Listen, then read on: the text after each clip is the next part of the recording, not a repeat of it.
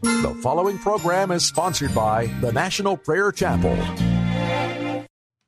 I sought the Lord, and afterward I knew He moved my soul to seek Him, seeking me.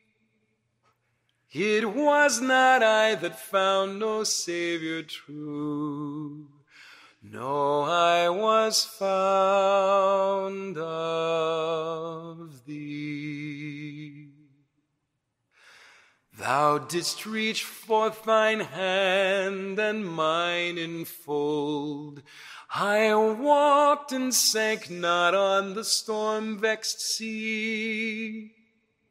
'Twas not so much as I on Thee took hold, as Thou, dear Lord, on me. I find, I walk, I love, but oh, the whole of love is but my answer, Lord, to Thee. For Thou wert long beforehand with my soul. Always Thou lovedst me. Thou lovedst me. Thou lovedst me. Always Thou lovedst me. I sought the Lord, and afterward I knew He moved my soul to seek Him, seeking me. It was not I that found no Savior true. No, I was found of Thee.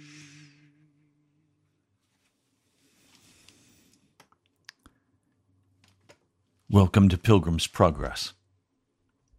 I'm Ray Greenlee from the National Prayer Chapel. I've discovered through the years that people's hearts are set ablaze by many different things. A heart can be set on fire by the lust for a new car, or by the lust for the trading company, gold, silver.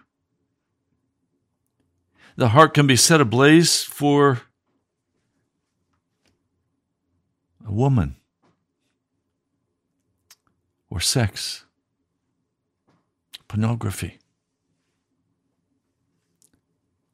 A heart can be set ablaze, can be set on fire with many things in this world.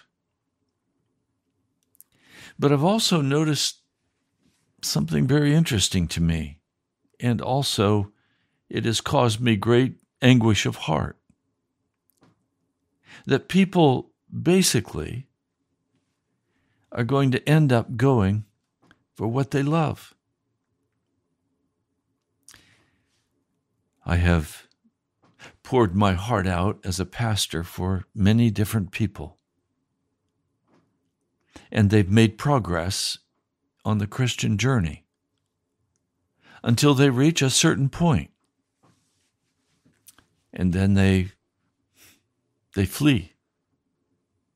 Why? Because that point that they've arrived at demands a deeper sacrifice of their lives. And they're willing to take certain steps, but they're not willing to take other steps. And so, to my great sadness, I have people who have been in my life who are no longer there. They're gone. Well, they found a reason to be angry with me, forgetting all that I had done for them. But this one issue is so big, I can't get around it, Pastor. I'm leaving. What I've discovered is that people whom I love are only going to go so far with the gospel. And when they reach that point, they're gone.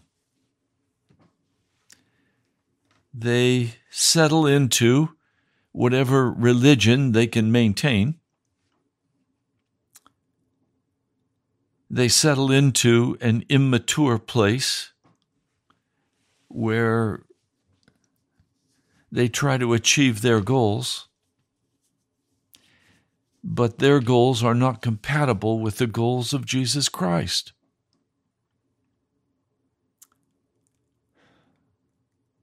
And much to my sorrow, very often people have walked away from the National Prayer Chapel, from Pilgrim's Progress, from me. Because it's not really what they want. Most people, I find, want a comfortable religion that will comfort them. They want a comfortable religion that will ease their burden or their pain or give them strategies for success. But they also want a comfortable American lifestyle. They want both worlds. They want Jesus, and they want their way. And when we come to Jesus, we no longer get our way.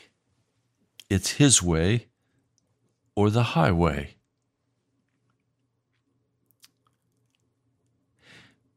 I'm very concerned about America. I'm concerned about the election. I'm concerned about what's happening to this nation as it slides towards socialism or Marxism. I've been fasting and praying and crying out to God for America. I know He hears me.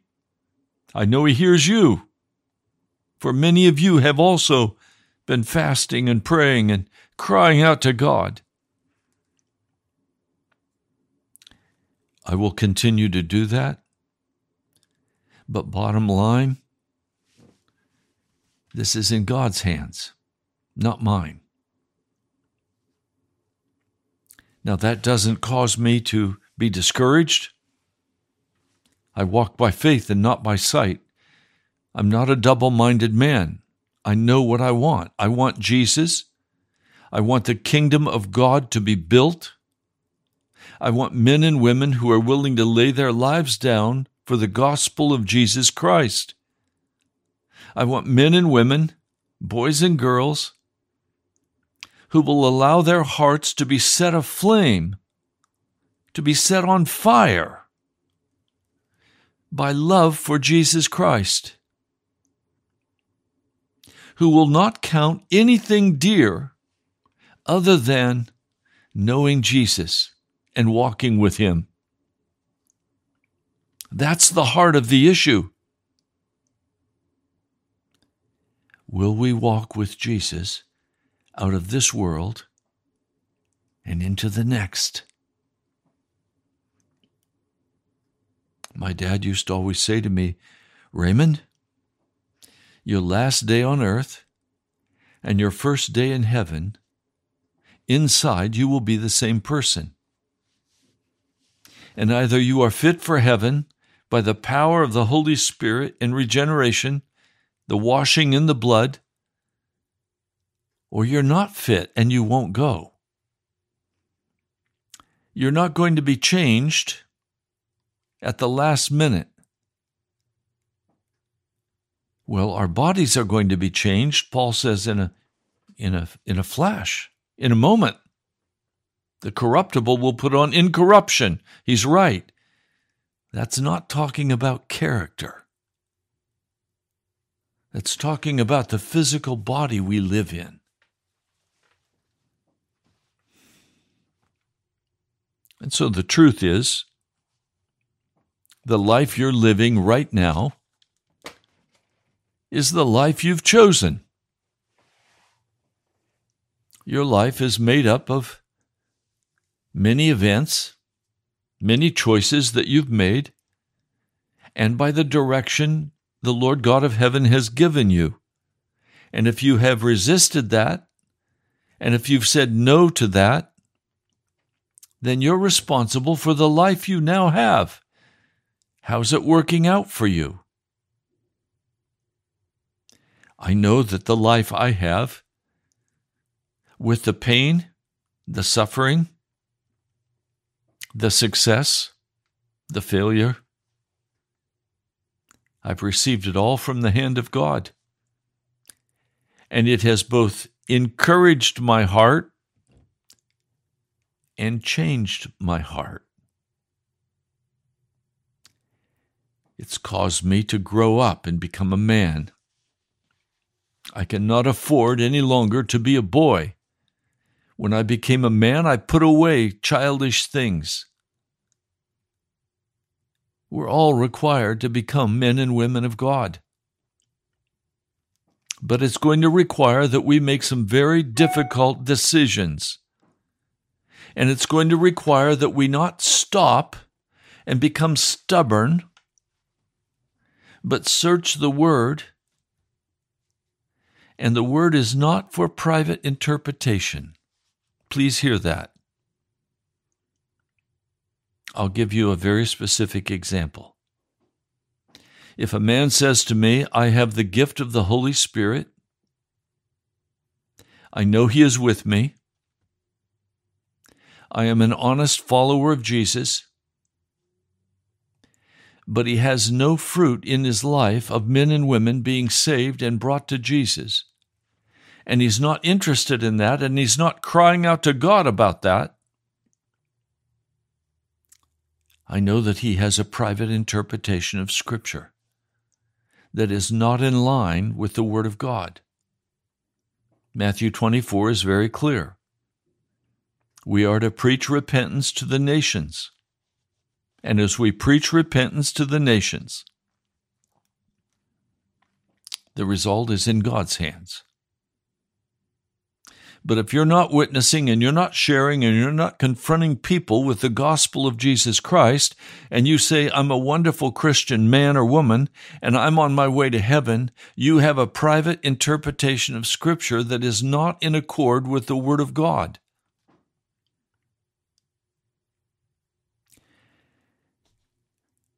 Now, this brings me to a story, an incredible story of a man who many Jewish scholars through the years have considered a man as great or greater than King David or King Solomon. And that's King Josiah. Josiah's father was Amon, the son of Manasseh. Manasseh was without a doubt the most evil king that ever ruled in Judah. He filled the streets with blood.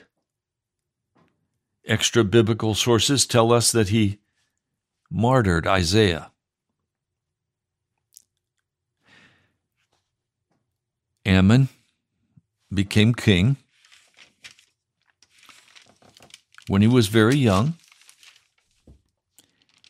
And by the time he was 24 years of age, he had set solidly in stone the direction of his life, and it was evil. It was wicked. He was leading Israel again into the sins of his father Manasseh. And so he was assassinated by some of his people at the age of 24. This means that Josiah grew up without a father.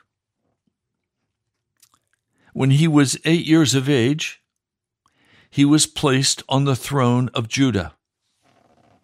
and he reigned in Jerusalem for 31 years. When he was 26 years old, he began to move with power, directing his kingdom to renovate the temple of the Lord. Now, I want to share with you the big picture of what was going on in that culture. There were idols on every hand. There were fertility poles, Asherah poles. In fact, there were even poles honoring sex in the temple of God. Male prostitutes had rooms in the temple of God where they lived and practiced their trade. The horrible altars of Ammon, Moloch, the horrible sacrifice of children to the god of Moab, all of these still stood. They'd never been cleaned out. And so this is a culture that is very prosperous. Money is flowing. Silver and gold are flowing. Trade and commerce, it's all happening. And this man has determined in his heart to do what is right in the eyes of the Lord. And he walked in the ways of his father David. And he didn't turn to the left or to the right. But now he's 26 years of age. He is secure on the throne.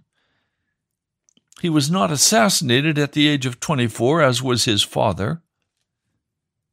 And now he has to decide, what is he going to do? And his urge is to hire carpenters and builders and masons to purchase timber and dress stone and to repair and renovate the temple of God. That's his cry. Now the high priest comes to the secretary to the king, and he says, I found the book of the law in the temple of the Lord. And he gave it to the secretary. The secretary takes it to the king, and he begins to read aloud to the king from the book of the law. Now, we don't know where he was reading. He may very well have read in Deuteronomy the blessings and the curses. But he read the book to the king. As the king heard the words of the book of the law, he rose up and he tore his garments and he began to weep. He began to cry. This king, this 26-year-old young man, begins to weep and cry. Why? Because he sees clearly the anger God has against his people. Now, this is going to be a surprise to some of you. But if you're walking in sin before God, he is angry with you. And he's been very tolerant of you. A businessman that I know, I saw yesterday, and I just, to make conversation, casually asked him, how was your Thanksgiving? He said, oh, it was an awesome day. We had a good day. I said, wow, what did you do? He got this very contented look on his face. He said, I had the most wonderful meal. It was a good meal, and I ate all I wanted. And he would have been okay if he'd stopped right there, but he didn't. He said, and then I drank too much. I had too many beers, and I sat and watched the football game. It was a great day. God is very angry with that man. And that man who claims to be a Christian has the wrath of God on him because he loves the world. He loves the flesh. And because he loves the world and he loves the flesh and he participates in the things of darkness, the wrath of God is upon his life. I ended the conversation right there. I didn't want to speak with the man any further. And so I said, I'll see you later. And I walked away. I wanted nothing to do with him. He is a man who calls himself a Christian, who is filled with darkness. It broke my heart. And this is a man I've often witnessed to. I've often invited him into the depths with Jesus, and he blows me off. I'll not talk with him any further. I'm done. And at some point, if it hasn't already taken place, God is going to say, I'm done with that man. I'm giving him over. In Romans 1, I'm giving him over to utter darkness. He had his opportunity. He was not interested. It's over. Now, I hasten to add that God is very patient and very kind and very merciful, and he calls time after time after time. But for every man and every woman, there is a cup of iniquity, and when that cup of iniquity is full, God is done with you.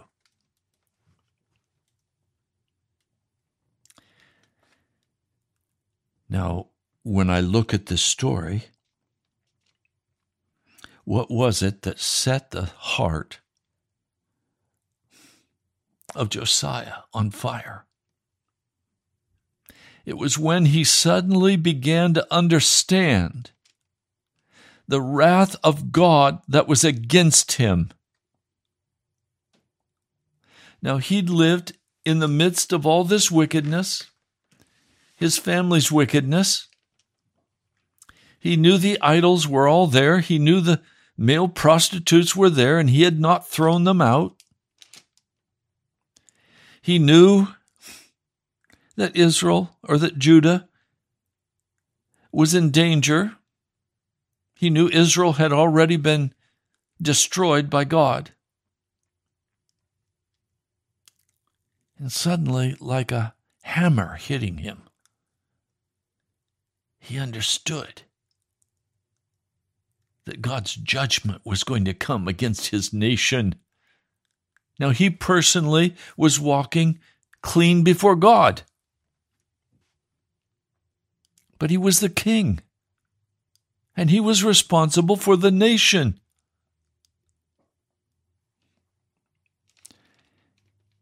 And so he sends the secretary and one of his attendants to inquire of the Lord from a prophetess. Now, some of you will have a hard time, but yes, God can use a woman. God will use a woman to speak his word when necessary.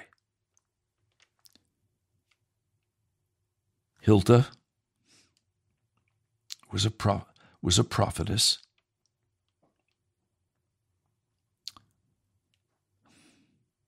No, she was married and she was subject to her husband. But before God, she was a spokesman. There is no excuse for a woman to be shallow.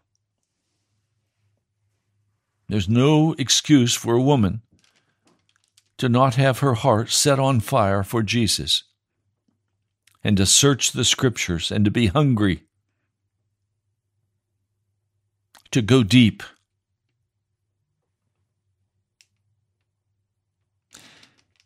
He said, "Go and inquire of the Lord for me and for the people and for all Judah about what is written in this book that we have found. Great is the Lord's anger that burns against us because our fathers have not obeyed the words of this book. They have acted not in accordance with what is written here concerning us. Well, our fathers haven't acted in accordance either with what God's will is. I remember as a child, my father would often speak about the desperate need for repentance in the church, even the Christian church, yes. And the desperate need for the culture to turn back toward God because he saw the drift toward what we have today.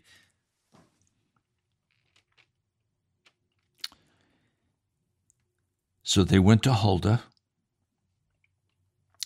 This is the 22nd chapter of 2 Kings. And this is what she said to them. This is what the Lord, the God of Israel, says. Tell the man who sent you to me. This is what the Lord says. I'm going to bring disaster on this place and its people according to everything written in the book the king of Judah has read, because they have forsaken me and burned incense to other gods and provoked me to anger by all the idols their hands have made. The man I described, who spent his Thanksgiving in gluttony, in drinking beers, and watching the football game, has made God very angry with him. And it's a whole culture. It's American culture. We did not receive the gift of Thanksgiving Day to be gluttons and drunkards and entertained by utter wickedness. That day of Thanksgiving should have been given to prayer, the reading of the Word, sharing with one another the truths of how God has led us in the last year and blessed us with His presence. That's not the way most celebrate.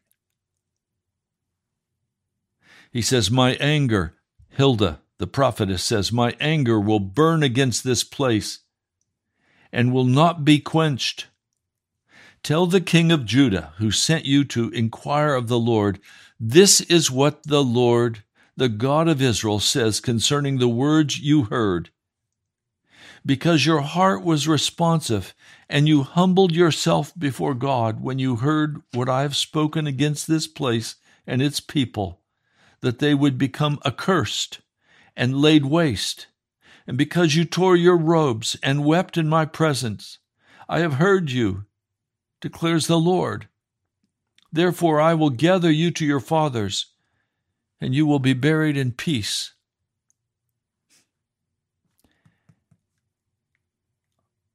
Some friends who listened to this radio broadcast said to me, God is not interested in a man or woman while they're laughing. He's interested in a man or woman who will weep before Him and humble their hearts. Do you notice the reason God gave for listening to this righteous man? And he was a righteous man. But it says you tore your robes, which was a sign of extreme grief. You wept in my presence.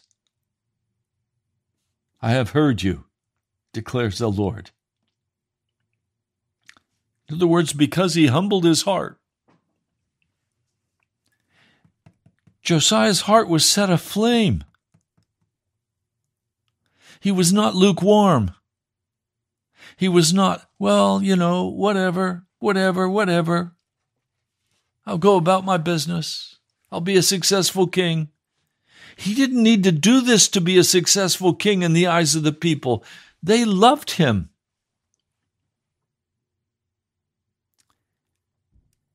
But God was angry with the people and was going to destroy them. And you realize that after Josiah, Israel went down the hole, and they were destroyed, and Babylon came and carried them away in captivity and burned Jerusalem and destroyed the temple. If we could just begin to catch the cause and effect relationship of our sin before God to his judgments that he brings upon us. These are not chance judgments. Look at what's happening in America with hurricanes, earthquakes. Look what's happening with fires. Is it any surprise that the two states that had the worst fires were Colorado and California? They have become the two most wicked states in America, right along with Washington and Oregon. And great judgment is about to fall on the western United States. We're going to see them utterly destroyed. That causes me great sorrow of heart. But understand that God will not always put up with sin. He reaches a point where he says, enough, I'm done with you. And it's not by chance that this COVID-19 thing has come and churches have been vomited out of their buildings, many going bankrupt. Many will lose their buildings before all of this is over because they can't pay the mortgage. They can't cover the cost that they have of the money they have borrowed from the worldly banks. That's not God's will. That's wickedness. But they didn't want to worship in a humble building. They wanted to worship in a fine facility where they could attract the world and compete with the world on stage. Utter wickedness. So go deeply into debt and think that that's God's blessing on you. How twisted.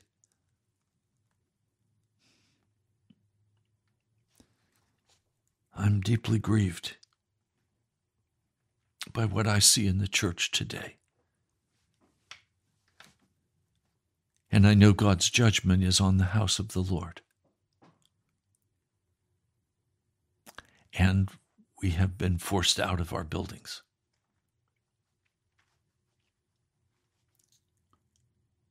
And more great judgments are coming.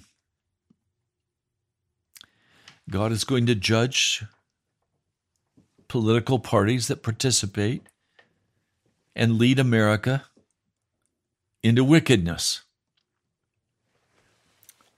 When you say no, marriage is allowed between a man and a man, a woman and a woman.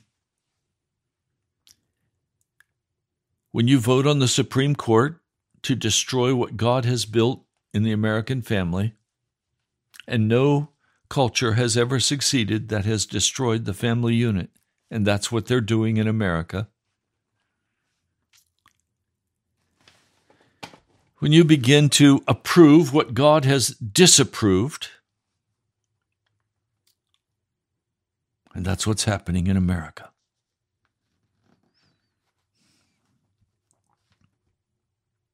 When I see what is happening in the burning and the looting, the rioting, the thuggery, the violence of Chicago, the violence and wickedness of the mayor of Detroit, of Oregon, of Washington, of California, I am deeply grieved because I know the judgments of God are going to come and many people are going to lose their lives. When I look at the utter wickedness of Miami, Fort Lauderdale, I know God's judgment is going to come. How do I know that? Because I read the scriptures. God is the same yesterday, today, and tomorrow. Please understand. You need to either be concerned about the wickedness of your own heart or concerned about the evil and wickedness of our nation and plead as Josiah with tears and brokenness and humility. Our hearts cannot be set on fire for Jesus by listening to praise and worship music. That's not going to do it. That's feeding the emotions. It's not creating righteousness.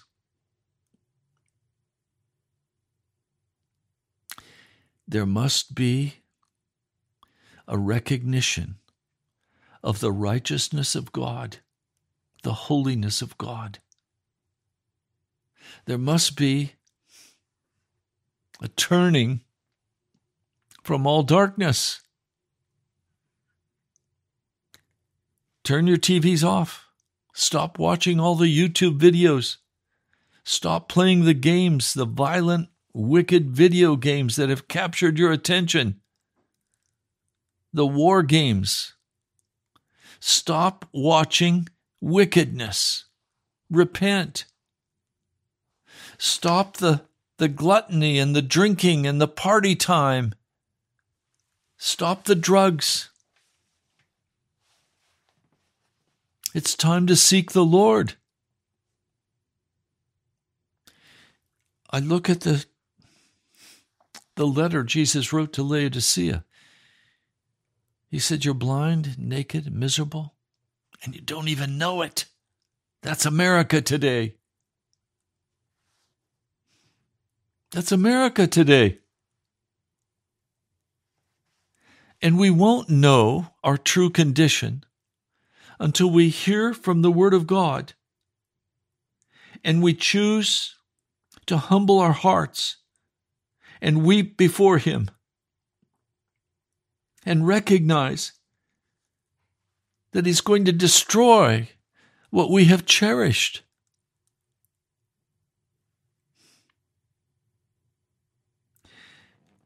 One man said to me, I'm so discouraged. The only time I'm happy is when I'm just doing my normal life. Because God isn't answering my prayers. Oh, my brother, my sister. God is real. His judgments are real in time and space and history. And we must turn. Our hearts are not set aflame, set on fire by God until we're willing that our hearts be set on fire with righteousness and holiness and godliness, and we seek His face, and we no longer love the world or the things of the world. We no longer love the flesh or the devil. We seek the face of Jesus Christ.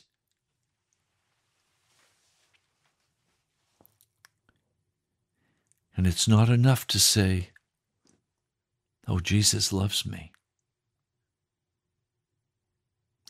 Jesus loved the Jewish people in Judea, the people of Jerusalem. But He allowed the Babylonians to come in and murder them and kill them. 1 million people died. The city was burned. The temple was utterly destroyed. God will bring judgment.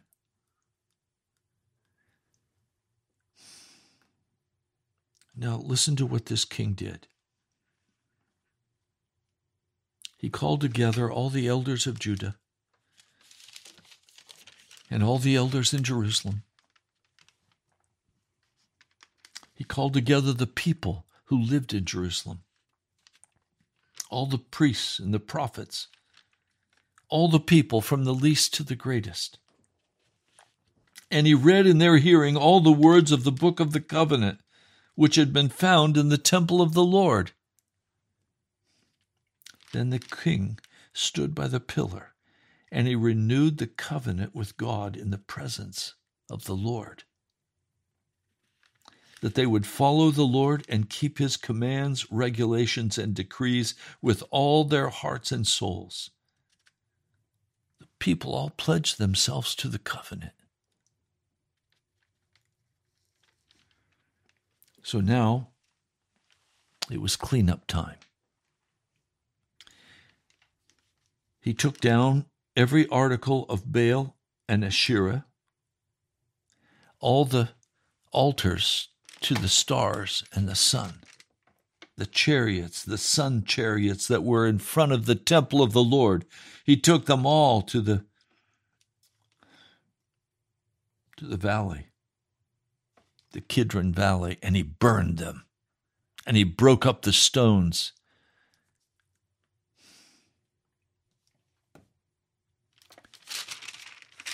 The scriptures in the 23rd chapter tell us in detail exactly what he did. The priests of these wicked gods, false gods, small g, ate the unleavened bread with the righteous priests. There was nothing that was considered sacred or clean. Everything was common, disrespected. So Josiah comes through like a fire, sweeping through the nation, cleansing it, getting rid of everything. Even went out to Samaria and tore down the altars that Jeroboam had built with the calf gods, desecrated them.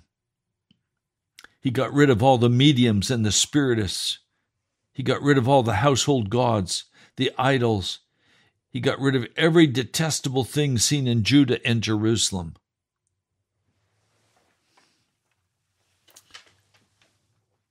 But I want to read verse 26. Nevertheless, the Lord did not turn away from the heat of his fierce anger, which burned against Judah, because of all that Manasseh had done to provoke him to anger. Manasseh, if you remember, repented, was put in prison, and then repented and was returned as king to Judah. But he could not right all that he had done wrong in leading the nation astray. There was no time. The Lord knows their hearts, and his anger still burns against Judah because they had provoked him to anger. So the Lord said, I will remove Judah also from my presence as I removed Israel. I will reject Jerusalem, the city I chose, and this temple about which I said, there shall my name be.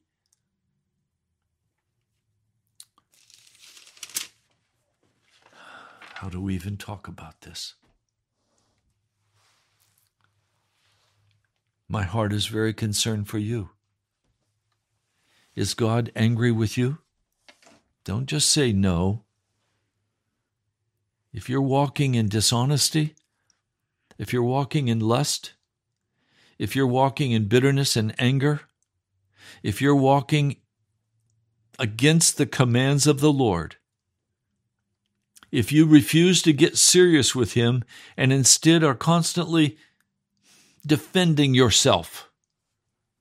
Now, please, this is what happens. When a godly person confronts another person with their wickedness, they go, "Argh!" They growl, they get mad, they pout, because they have their limit. They don't want to go all the way.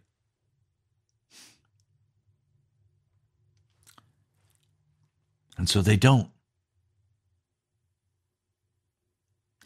And God is angry. Now, the very last thing I want in my life is for God to be angry with me. I don't want the wrath of God stirred up against me. And there's many a reason why he should be very angry with me, but I have repented. I have confessed before him. I have left my sin. I now wait upon him. I am his servant. None of that came easily. It came through severe discipline in my life. It came through many mistakes. Many years ago, a member of my congregation, a businessman, said to me, "Pastor, you have lousy judgment." I could have been very defensive, but instead I said, "I think you're right. Please, how do I get good judgment?" He said, "By making those mistakes and then not doing them again, but listening to the voice of God and not making the same mistake over and over. By being directed by the Lord." I said, "Thank you, my dear brother. I receive that." And I have in every way since that day endeavored to exercise good judgment by learning from my mistakes and not being hard-hearted, by not being rebellious against the word of the Lord. I am by nature a very pleasing, defensive person. I'm not that way anymore. God has changed my heart.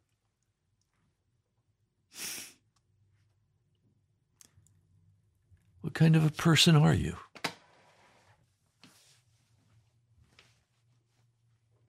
Is God angry with you? Don't pretend he's not angry if he is. And if you're walking in any known sin, he is angry with you. And he will bring judgment upon you. I know. The pastors all say, you can sin and still go to heaven, and nobody can stop sinning. They're lying to you. I have just a minute left in this broadcast, and I want to go. If you've been with me very long, you know where I'm going.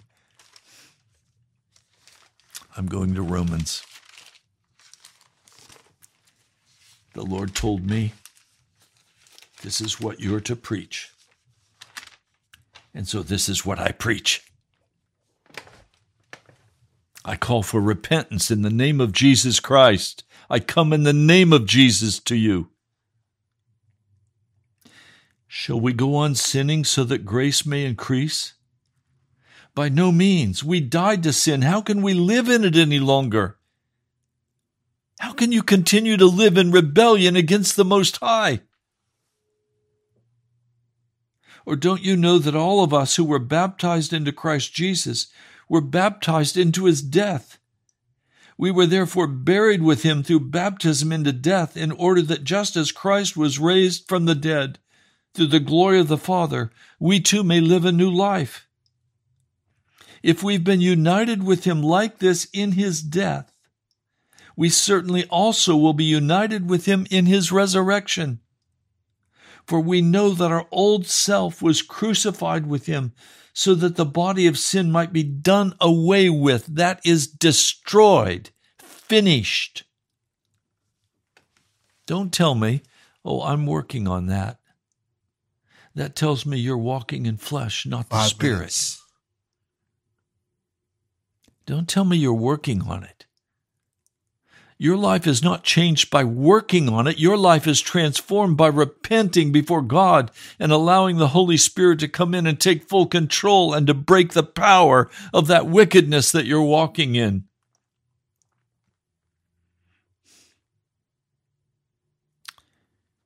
Now, if we died with Christ, we believe that we'll also live with him. Verse 11, in the same way, count yourselves dead to sin, but alive to God in Christ Jesus. The invitation that I come to you with today is a very simple invitation. Please Please hear me and hear my heart. You cannot be saved and you cannot go to heaven if you do not leave your sin now. That's the requirement to go. You must be washed in the blood of Jesus. You must be born from above, John 3. You must be born from above, not of flesh, but of the Spirit. You must be changed. If you were baptized by water, but you have not been changed, you were not baptized in the Spirit. Only the Spirit of God can bring new life to you. You have permission to become a child of God, but it requires that you be crucified with self. So my invitation to you today is, will you be crucified with Christ? For real, not make-believe. Will you utterly give up your life for Jesus Christ? Will you turn from all darkness? Will you turn from the television? Will you turn from the videos? Will you turn from the movies? Will you turn from the things that satisfy the flesh? Will you cut them out of your heart and cut them out of your life? Will you give up the judgments, the bitterness, the anger? Will you enter today the kingdom of our Lord and God, Jesus Christ? He has a kingdom, and you cannot belong to that kingdom and the kingdom of darkness at the same time. You belong to one or the other.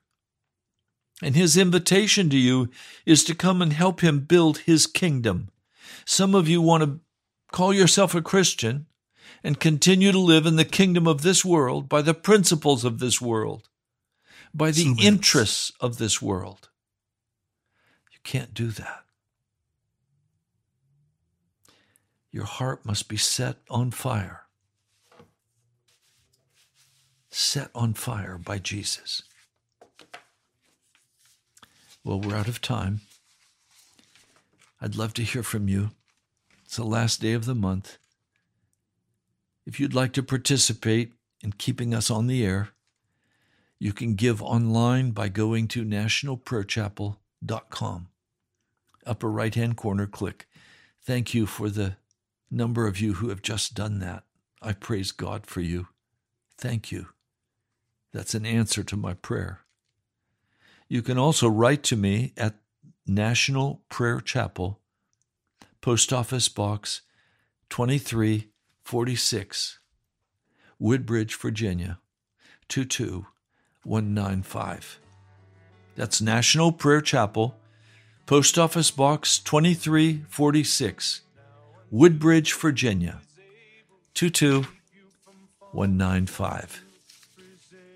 God bless you. I love you all. I hope you hear that from my heart. I'll talk to you soon.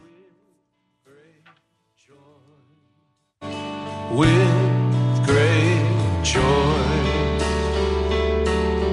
now unto him who is able to keep you from falling and to present you blameless before the presence of his glory with great joy, with great joy, to the only God our Savior, through Jesus Christ our Lord. This is Tracy Weaver. Welcome to Prayer Life. Greetings, friends. I hope